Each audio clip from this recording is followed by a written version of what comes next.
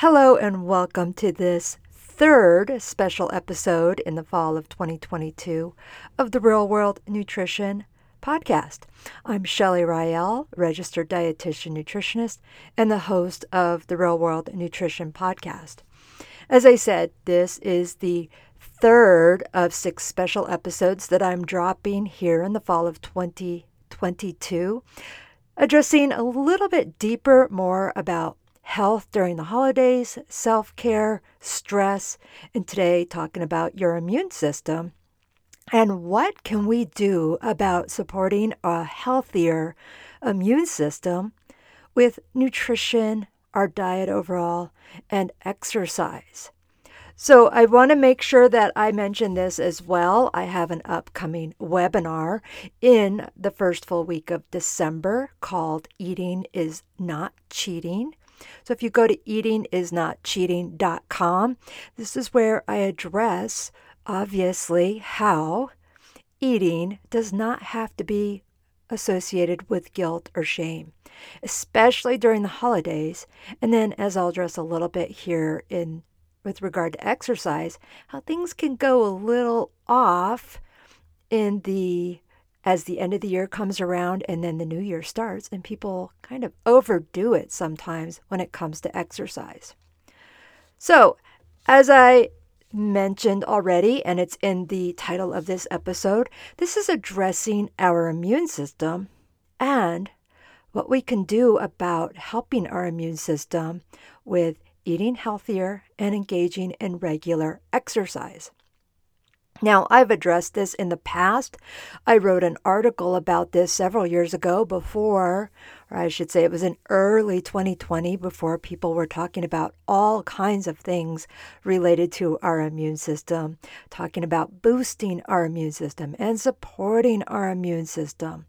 But really, let me just talk about how most of us have a healthy immune system overall. It's something that we build up from the time we're born. And we can do things, we can eat a certain way.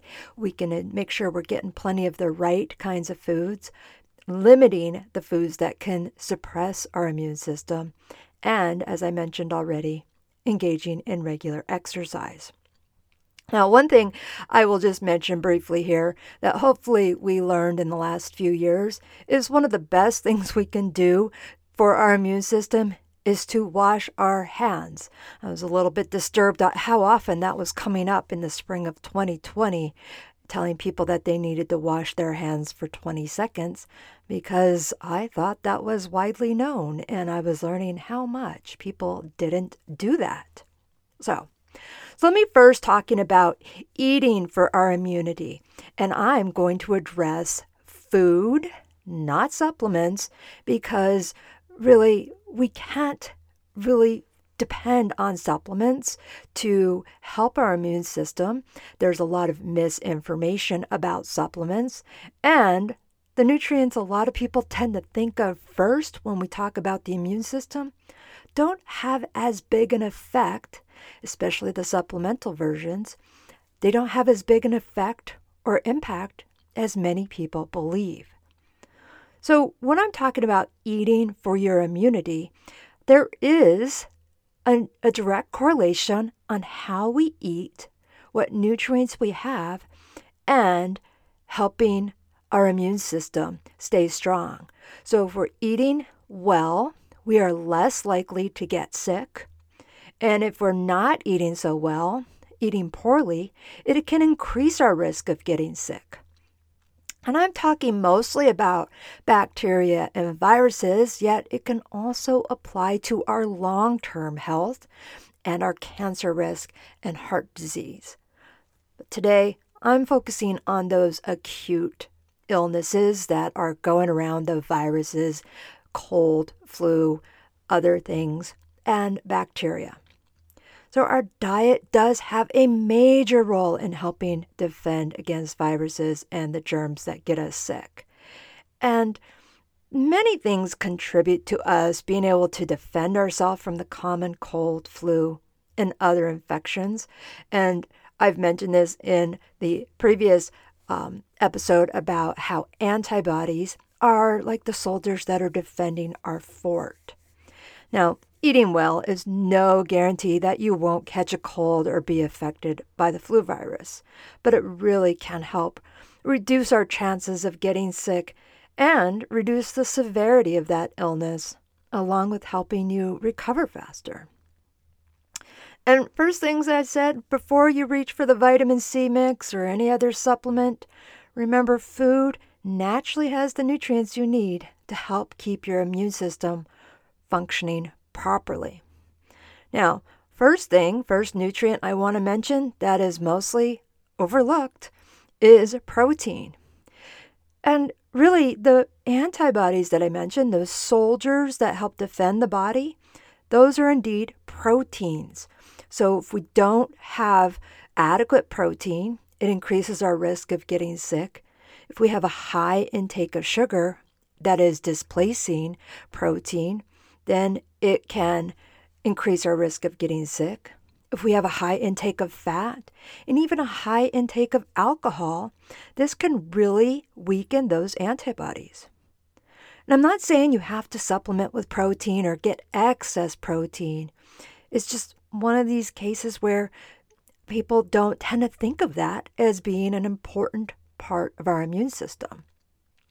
So I mention this through the holidays is because as we are going through this season, if we think about Thanksgiving meal or traditional holiday meals, we tend to have just one, maybe two sources of protein in those meals, and the rest tend to be higher in carbohydrates.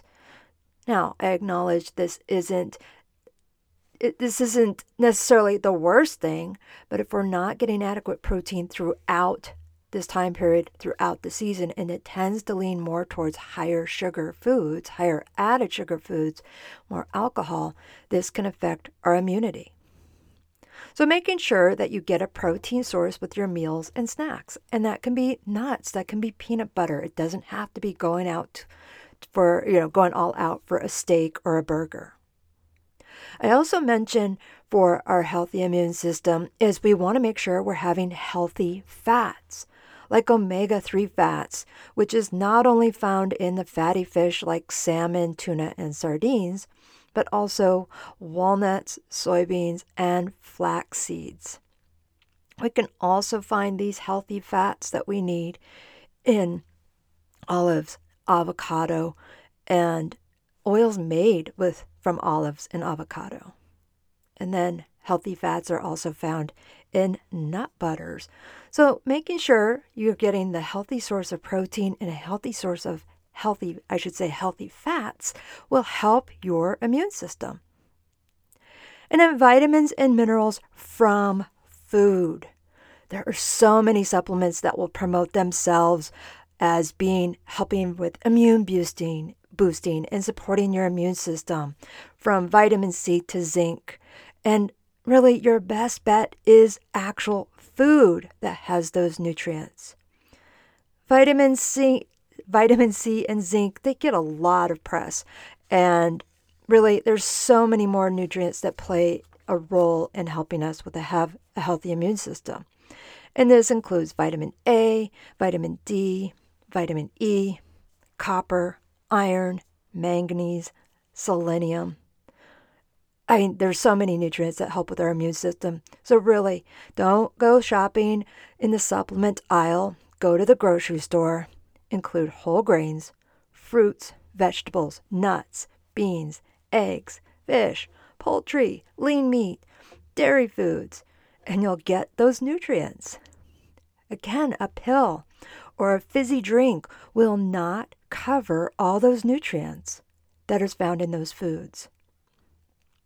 And then one more thing I want to mention that can help from our diet perspective, our eating pattern perspective, is making sure you're drinking plenty of water. And of course, we get it through food. We get it from all the beverages we drink, with the exception of alcohol. And most of us do well in meeting our fluid needs during the summer or the warmer months, but it tends to decline as we get into the cooler months. But we still need that fluid. So I always tell people, keep fluid coming in. It can be tea. It can be hot drinks. It can be cold drinks. It can be room temperature drinks. Just make sure you're staying hydrated, and it can help you with flushing out some of those things that might be causing us to be more likely to get sick, and it'll increase your opportunity of washing your hands again. Now, switching gears to the other side of this coin that I talk about all the time is exercise. And in fact, exercise will help our immune system.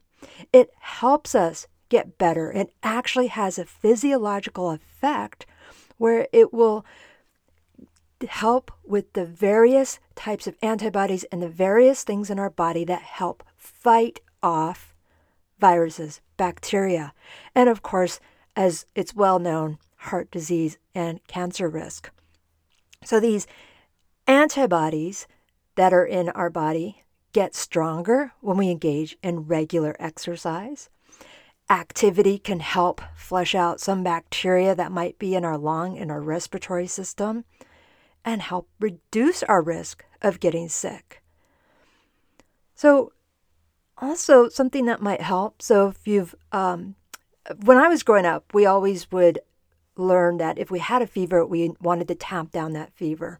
But a mild fever or a slight elevation in our body temperature actually will help kill off some of viruses and bacteria.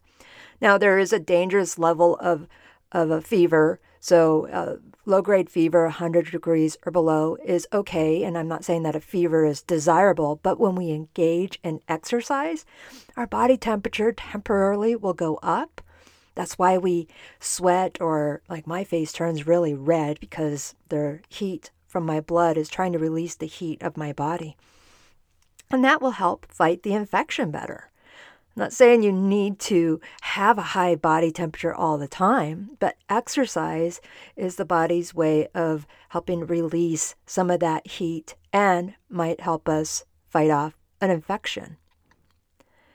And then exercise actually will also help minimize stress hormones. And stress, as I mentioned last week in the special episode number 2, can increase our risk of getting sick. So this balance of exercise, not just helping us from getting sick or minimizing our chances of getting sick, but it's also a type of stress management. Now, I do want to mention this. Exercise is certainly good for us. It is 100% absolutely good for us. Over-exercise is not. So what might be over-exercise? Well, years ago, I had somebody who came to me concerned that her friend was over-exercising. And she told me her friend's routine. She was exercising 30 minutes, 5 days a week. And that was it. And I shouldn't say that was it, but I was like, well, your friend isn't over-exercising. She's meeting the guidelines for exercise. So 30 to 60 minutes a day of moderate intensity exercise most days of the week. So I said 30 to 60 minutes a day, but really most days of the week, not every single day is necessary, is the recommendation for exercise. And we know that can reduce our risk of getting sick.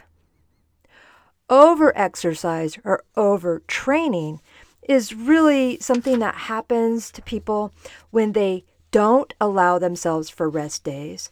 They go all out and they don't give themselves time to recover. And we see this in athletes, and I also tend to see it happen towards the beginning of the year when people have their resolutions or whatever we want to call them, and they exercise every single day. Now, we need to ease into our exercise. If you're not already exercising at all, going every single day or doing something every single day may not be the best thing unless it's walking. So going to the gym and exercising intensely or doing a fitness class or whatever that exercise may be, a video, is good, but not allowing for rest days can be problematic and can seem like the cold or flu. So I'm not an exercise expert, and nutrition is my expertise. I know a lot about exercise, but I don't make specific recommendations. But recognize a little bit of muscle soreness is normal following a new bout of exercise or increasing the weights when you're doing weight training or doing a little bit more intensity. But when that soreness persists and you're going to do more training and you're still feeling fatigued, that could be a sign. So I'm going to do a throwback here. Way back when I was in high school, I was in a weight training class my senior year. That was so long ago. I was one of only 4 girls in the class. And we had class 5 days a week. And even in that weight training class, we did not do weight training every single day. We did weight training Monday, Wednesday, and Friday. And we did a different type of physical activity on Tuesday and Thursday. So even then, even that long ago, that was back in the 80s, the instructor of my class, who was also the wrestling coach, knew we did not weight train every single day. You weight train different muscle groups a couple times a week, and you give your body time to recover. So you can do active recovery, you can do stretching, you can do walking. Anybody who knows me knows my dogs walk every single day. No questions asked. If we don't go, it's because it's pouring down rain. Every single day. Walking every single day and walking dogs who are stopping to smell everything in the neighborhood along the way. That's activity, not necessarily exercise. So, going back to our immune system. We can eat well, and not saying you have to be perfect every day. That's not a thing. But eating well, making sure your body or your diet is not a lot of added sugars.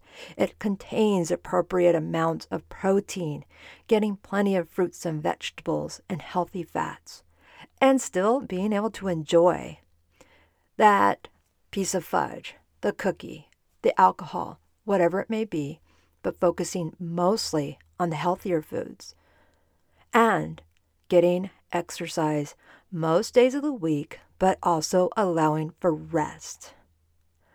That is what I want to say is real world nutrition. That's a real world lifestyle.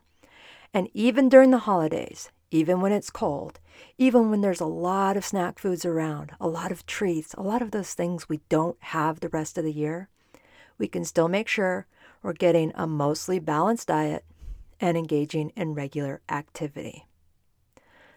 As I said towards the beginning of this episode, I invite you to come to the Eating is Not Cheating webinar. As I said, that's in the first full week of December. I am offering it 3 different days and 3 different times to accommodate many schedules. And it's free. I invite you to come listen and take in a little bit of what I have to say about eating is not cheating, and you'll still be able to enjoy the holidays. I shouldn't say still. You will be able to enjoy the holidays in learning that it's okay to not eat perfectly every single day.